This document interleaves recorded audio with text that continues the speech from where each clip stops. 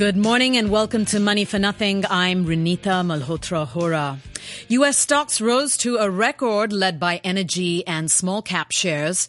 China's factory gauge fell to a 6-month low, adding to signs that broader stimulus is needed to halt a slowdown. And Alibaba sells $8 billion worth of bonds at a lower premium in a debut sale.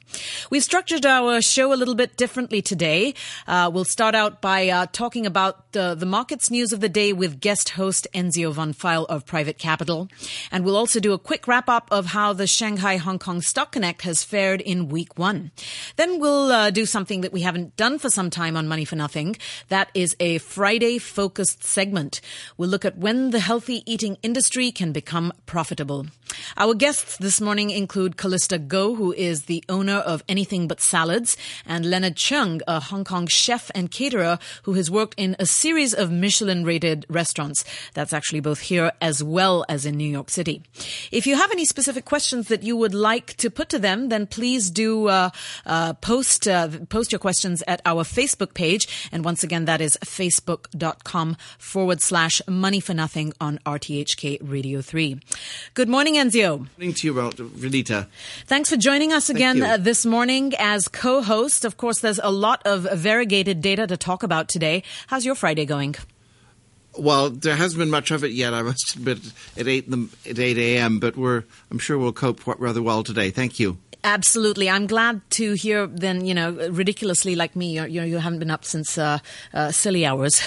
But no, we'll get since there. 6. Okay, well, that's silly enough. All right.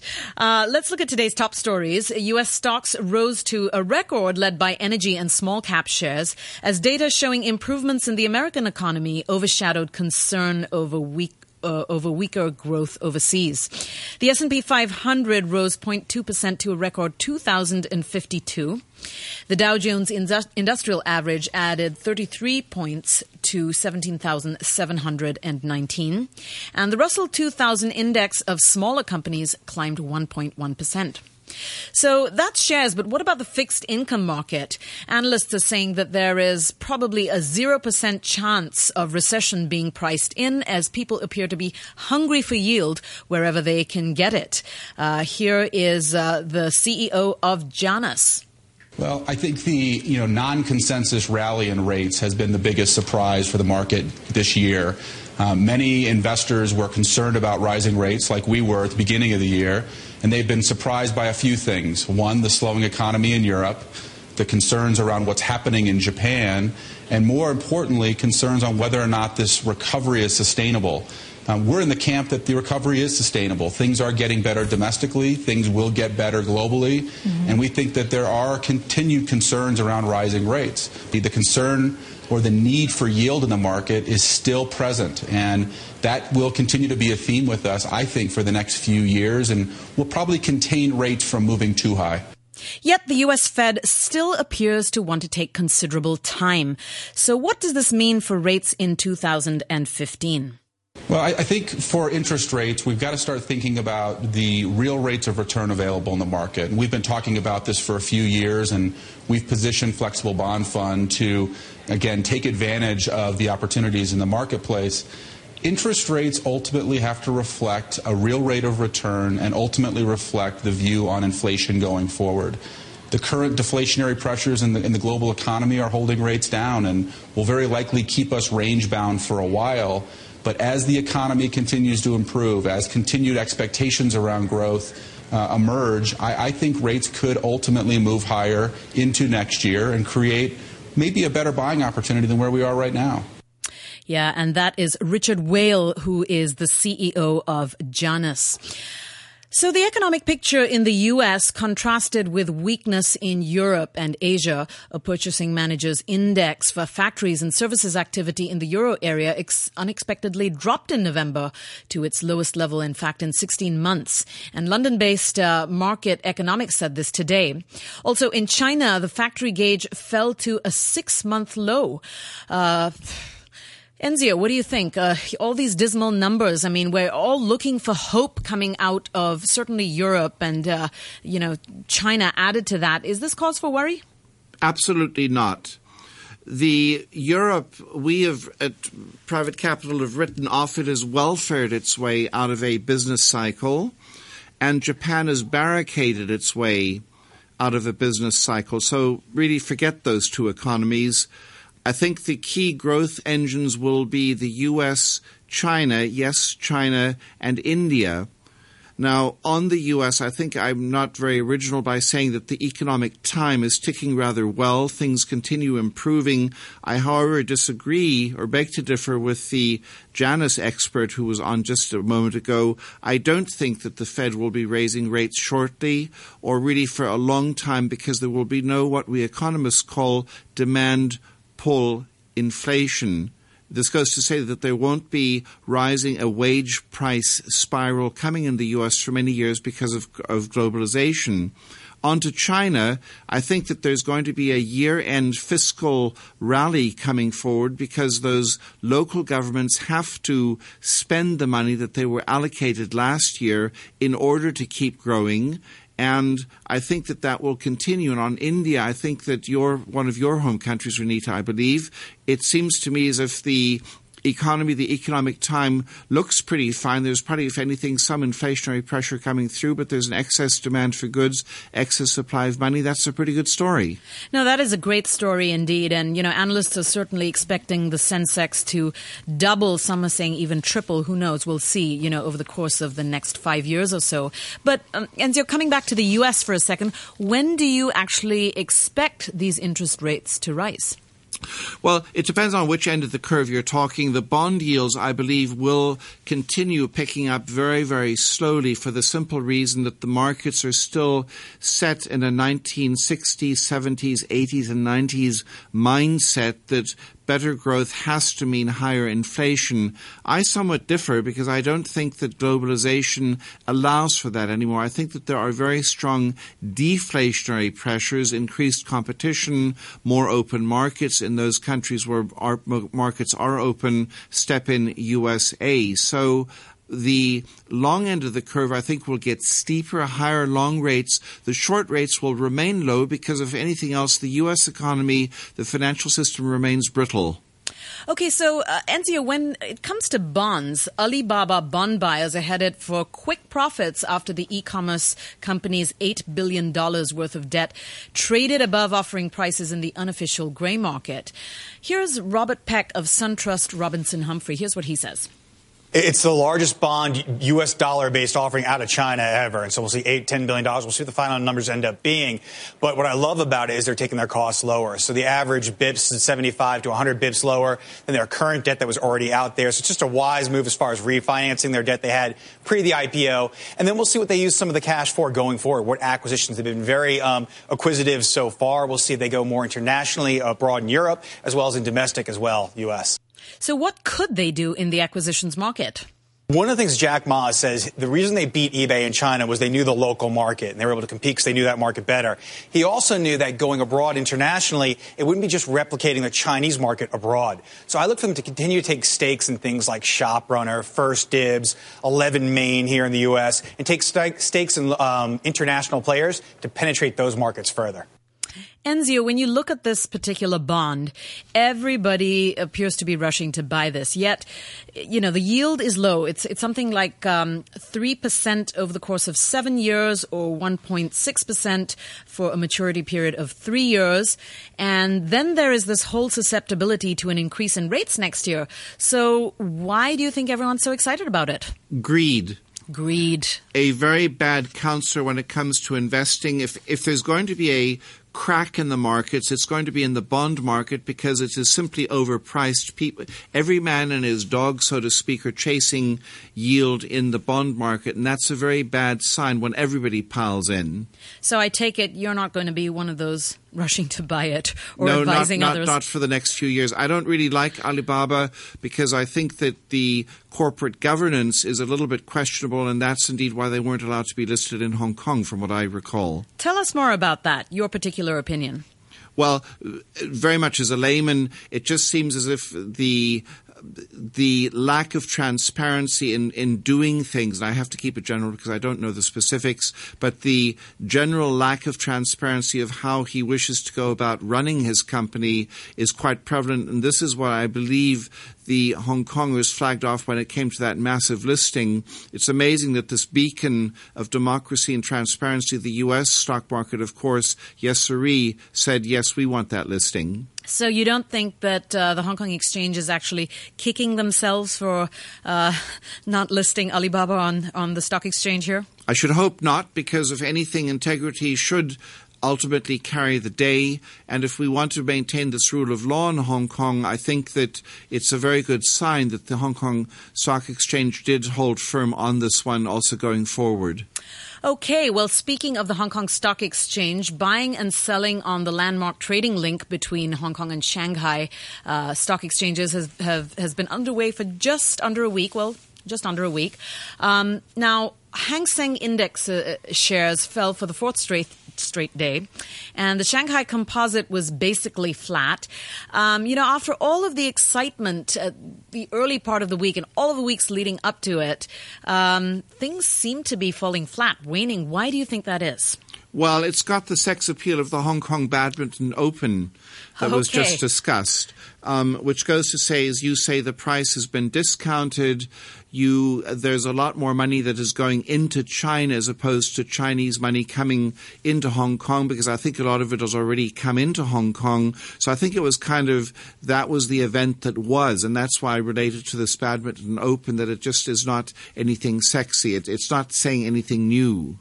Okay, I'm going to remember that analogy the next time my colleagues up at Radio 3 ask me to go play badminton with them. Thank you. Oh, dear. Oh, dear. No, you won't be in trouble, I promise. Okay. Well, Ira Melman, who is our reporter at the Voice of America in Washington, has done some investigating on the U.S. side, and he sought to find out what, U.S. investors and analysts are thinking about the Shanghai-Hong Kong stock link. So he spoke about this with Patrick O'Hare, who is the chief market analyst at Briefing.com, which is an online analytical firm based in Chicago. Well, I think the U.S. is looking at the Stock Connect system as a progressive move. It's opening up the Chinese market to more foreign capital, more foreign investment, which is regarded as a positive step, given what a lot of outside investors anyway perceive as a great growth opportunity into the Chinese market based on the urbanization effort that's underway in China. Now, what is the situation as far as the few days that this has been in operation? It almost seems like a northward-bound trek. Nobody seemingly coming from the mainland to Hong Kong. How do you read that?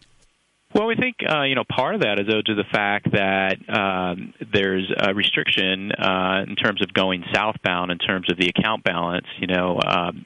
Mainland investors have an account balance of at least 500,000 renminbi, which essentially limits that investment opportunity to the wealthiest individuals in China. And so that's one factor that we think is restricting some of those flows southbound. The other thing, though, is that you probably have somewhat of a home bias, if you will. Chinese investors on the mainland are comfortable with doing business in the areas that they know and are familiar with. And when you have a new system that potentially introduces new rule changes or new things after you've been set in your ways for a long time, it takes a while to adjust to that. And, of course, the authorities didn't do themselves any favors, really, by pretty much thrusting this program out, or the launch of it, on a very short notice. I mean, gave institutional investors and retail investors alike about a week's notice before the launch date. And so we think there's really just more of an adjustment period here that is limiting some of those flows. As far as U.S. investors are concerned, what are some of the roadblocks, if any, to them taking part in this Connect setup? Well, from the U.S. investor standpoint, there's you can see a number of risks. Frankly, one is liquidity risk. There is no day trading involved with the Stock Connect. You can only sell shares, 1 day after the trade date, on or after 1 day after the trade date.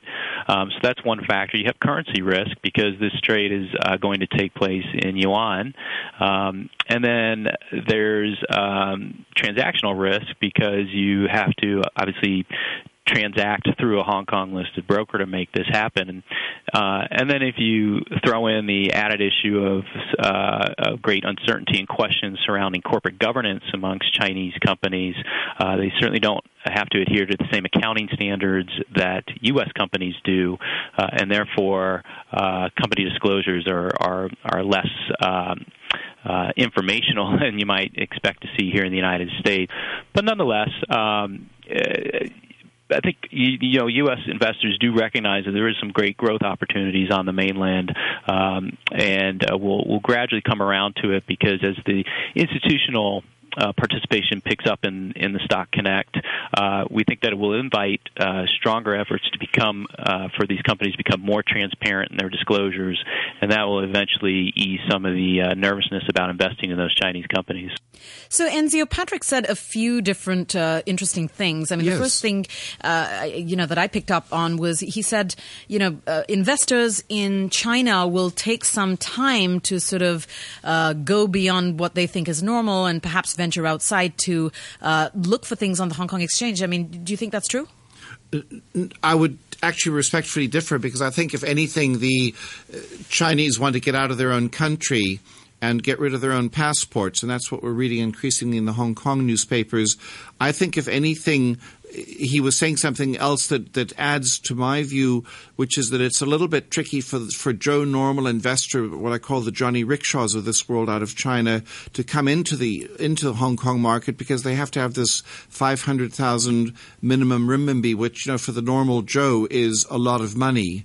So, but if the money already wants to come out, it will always find a way to come out. And I believe, if anything, that would suggest that the renminbi will soften. It will not strengthen, because there's going to be a larger outflow than inflow into China.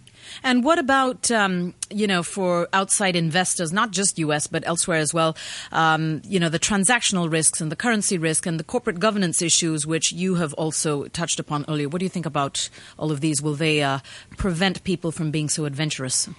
Well, I don't think so, because I think that this noise that we always get about the terrible Chinese governance and the wonderful U.S. governance is somewhat put to naught when you figure that the U.S. Federal Reserve bailed out a major insurance company. So I'm not quite the buyer that the U.S. corporate governance is all, peaches and cream either. I think that you will find the growth rates of the emerging markets, particularly China and, yes, sir, India, continuing to be very strong relative to the others. And I think that's ultimately what's going to attract the money in, especially with more and more multinationals going into China, making China really a global play as opposed to just a local play. All right. Thank you. Let's take a quick look at the numbers before we go on to our next Focused Friday segment. The Nikkei is down 38 points to 17,262. Australia's ASX is also down 2 points to 5,300, and Seoul's Kospi is up 7 points to 1,966. In currencies, €1 currently buys you $1.25 US. $1 US is worth 118 yen, and £1 sterling will buy you 12 Hong Kong dollars and 17 cents. Well, we'll be back to talk more about the profitability of the healthy eating industry. That's right after this. How are policies formulated? How should the government allocate its resources in the budget? Boost the economy. Meet housing needs.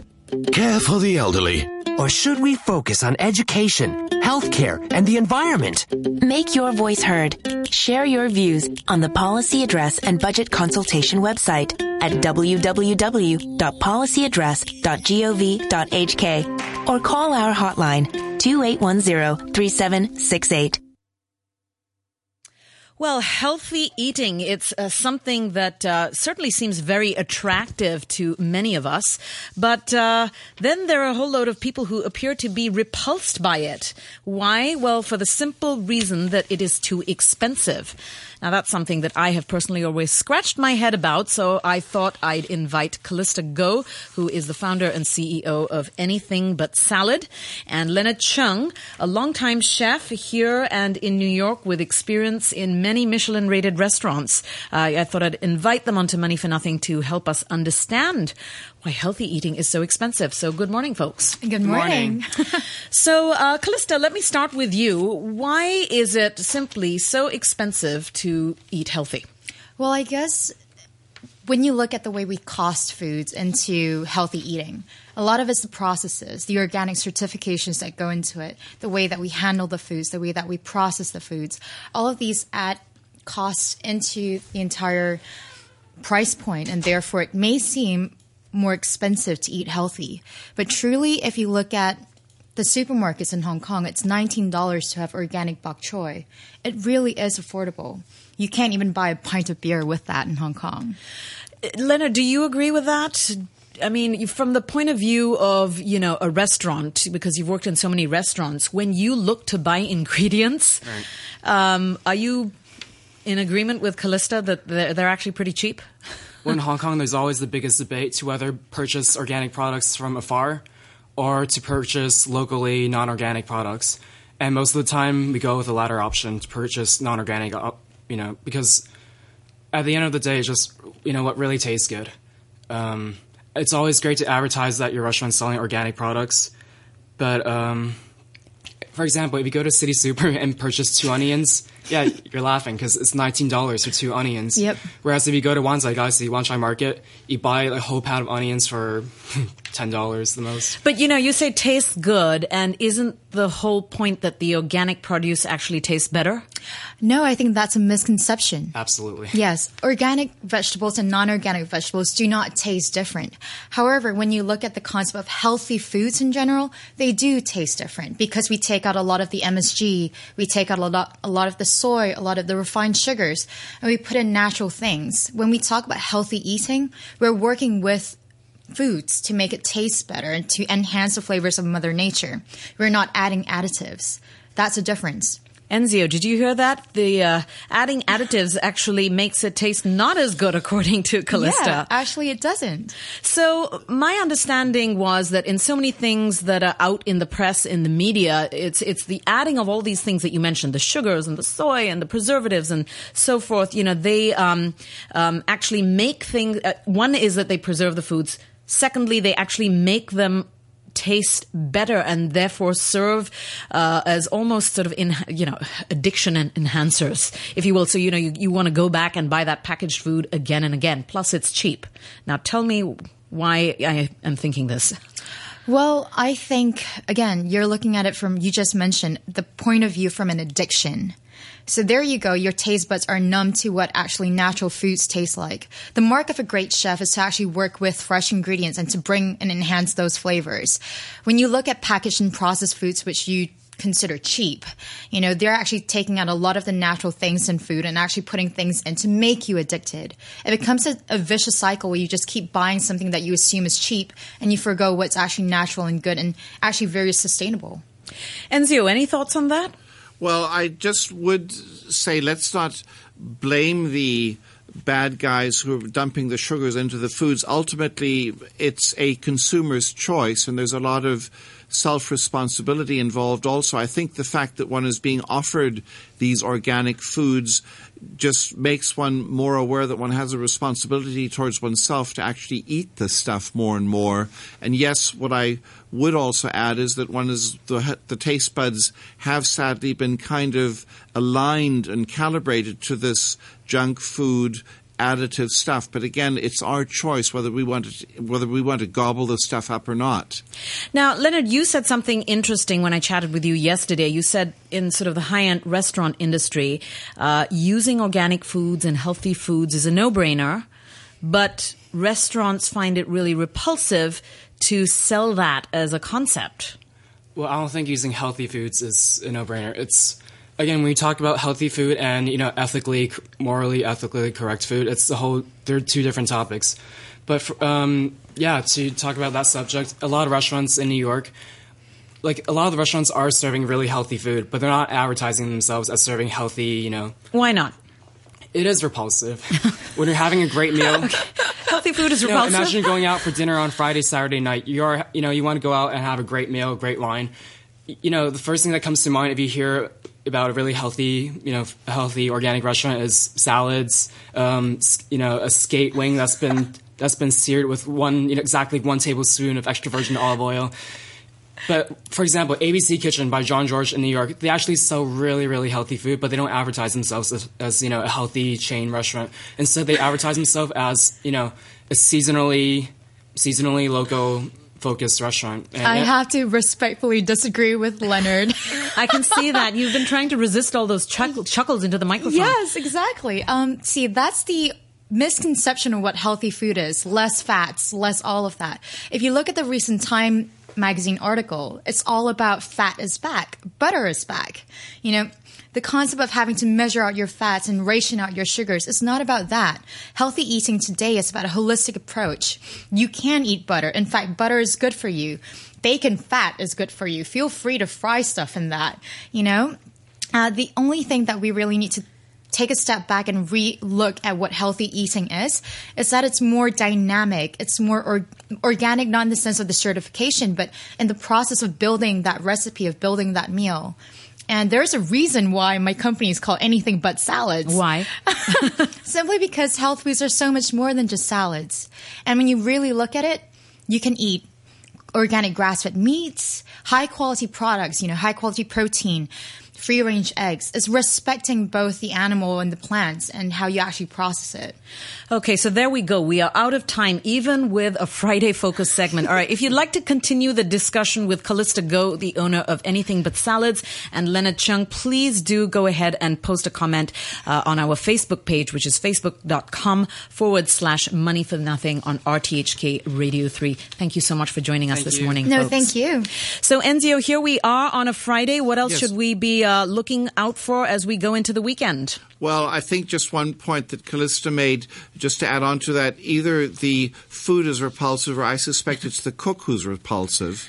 Okay, well, yes. Okay, we have to be mindful of who is actually cooking that food for us. Because, he can have all the bok choy he wants. If he screws up, then it's just not going to happen. Okay, remind me to be really sort of on my guard the next time I invite you for dinner, Enzio. Oh, okay. Well, just... All right. Thank you so much for joining us this morning as guest host. That is Enzio Van File of Private Capital. A quick look at the numbers before we close up the show for the week. The Nikkei is down 0.4% to 17,227. Australia's ASX is also down 0.3% to 5,285. And Seoul's Kospi is up 0.2% to 1,963. This is Renita Malhotra Hora closing up Money for Nothing.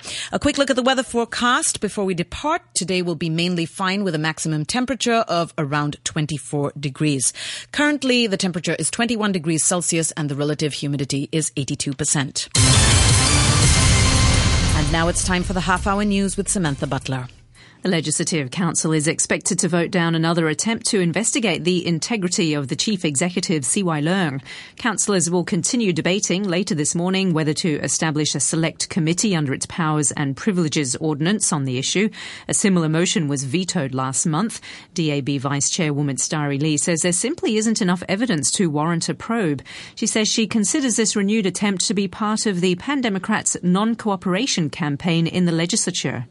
We all know that there's not enough evidence up to this moment, and different legislators do raise this motion again and again. This is, to me, another uncooperative action, and we know that we are all paying a price for that, like the